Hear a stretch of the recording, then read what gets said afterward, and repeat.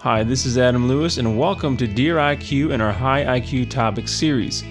This is different than our normal curriculum podcast episodes and our standalone topics that go along with our High IQ videos on YouTube. They are shorter and supplement our normal podcast in this way with direct tactics to help your deer hunting game. In this High IQ episode, we're going to look at what I feel is the number one habit of top whitetail hunters. Guys that just seem to be on a different level, and 4 things it will take for you to develop this same habit. Before we do, a couple things real quick, especially if you're new here. First, you'll notice we have an IQ ranking system where beginner is 1 IQ, intermediate is 5 IQ, and 10 IQ is our advanced content. This is true for our podcast as well as our blogs and videos, so you can best get content to meet you where you're at. This is a 1 IQ episode, and I'm pretty sure though that everyone will get something out of it. Second, I invite you to subscribe, rate this podcast, and check out all our other content, the videos, and our blog. Deer IQ is designed to be different, to be more educational, engaging, and challenging. In short, to help us all reach what we want, to become truly greater deer hunters. We even have a free journal that goes along with our curriculum-based podcast. If you take deer hunting seriously and really want to fast track your growth, I invite you to check that out.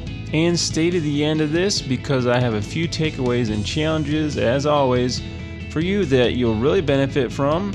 You won't want to miss that. Alright, now let's get to the number 1 habit. If you interviewed 100 of the best whitetail hunters, you'd probably get 100 different answers. What do you contribute your success to? Although the answers may vary, from my experience and observing some of these hunters over the years, I've noticed one thing that takes hunters to the next level the quickest. It's actually what I refer to as journaling. Whether it be an actual paper journal where they document the ups and downs and lessons learned, a blog maybe where they share these things, many of these top hunters actually write for magazines, or a YouTube channel where they do the same, those that learn best and quickest are the ones that gain success the fastest. Developing a habit that forces you to think through the whys, whats, and hows of hunting is essential to accomplish this. And some form of in-depth, reflective journaling does this better than anything I know. So, how can you develop and hone this habit to get their results? Like I said, this could be any of the above I mentioned or a combination of them, a journal, a blog, a YouTube channel, etc.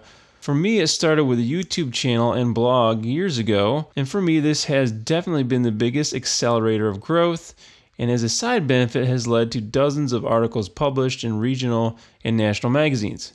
It doesn't really matter what method you choose, but a few basics must be present to actually get what you want from it. And here are 4 of them. Number 1 is intention. If your intention is to just kind of be cool and get popular, like make a real popular YouTube channel for the purpose of just getting popular, then you most likely will fail or get much less from it. Your goal should be for reflecting, learning, and growing as a person and hunter. Maybe you share this with others, and maybe you don't. Either way doesn't matter as long as your focus is on the right things. However, if you decide to go public, this will help you with number 2. Number 2 is dedication. For anything to be of worth, you've got to stick with it for a long time. Habits, they say, take 30 to 60 days to develop, so you've got to keep with it at least that long. However, that really isn't long enough. You get out what you put in, as they say, and that applies here as well. The best thing is to journal once for every day that you hunt.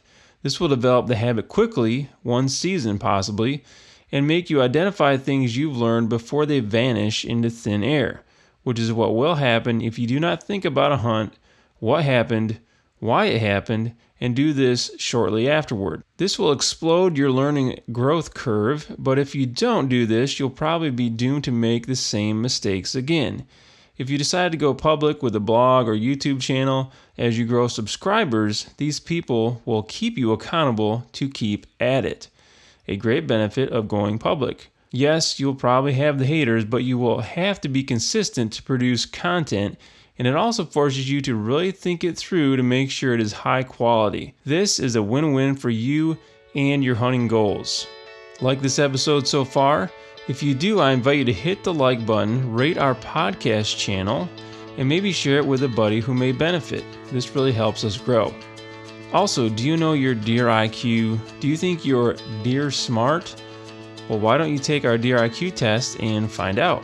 It's fun and easy, and it's linked below. Check it out with a bunch of other stuff down there that will help you as well. Okay, now back to number 3. Number 3, ask the right question. To get the right answers, you have to ask the right questions. When journaling, the number one question to ask is why. Why did the deer do this or that? Why were they here and not there? Why didn't I have success? Why did I? And so on. Oh, and one non-why question, what should I have done differently? If you can fully answer these questions, being 100% honest with yourself and your fragile ego, and are dedicated to finding the answers, then your eyes will start to be open to things you never saw before, and your expertise will skyrocket. You'll learn what you never did before. This will translate into what you do in the field, and this will cause more success. And don't just ask yourself. If you can't figure it out, reach out to others you respect as top hunters and get help with your answers there. And you can do that on our Facebook private group, where we have some experts and a bunch of guys in there that also love deer hunting. You should check that out on Facebook. Number 4, detail. When you answer these questions, make sure you put forth effort and thought. Don't treat it like a high school English assignment you care nothing about. Put your heart and soul into it and you will be rewarded. If you're going to do it, well, do it right. And to do it right means putting detail into your answers. Any observation, thought, or further question is valid and will help lead to more answers. There should be no throwaway hunts that you don't learn something from. Sometimes the answers don't come right away, but after an accumulation of journaling for weeks or even years. I guarantee you one thing, even if some pieces take years to fit together into an aha moment, it will be much quicker than if you never journaled at all. Hard work? Yes. But if you will commit to journal about your whitetail hunting experiences, the results in the field will be very worthwhile.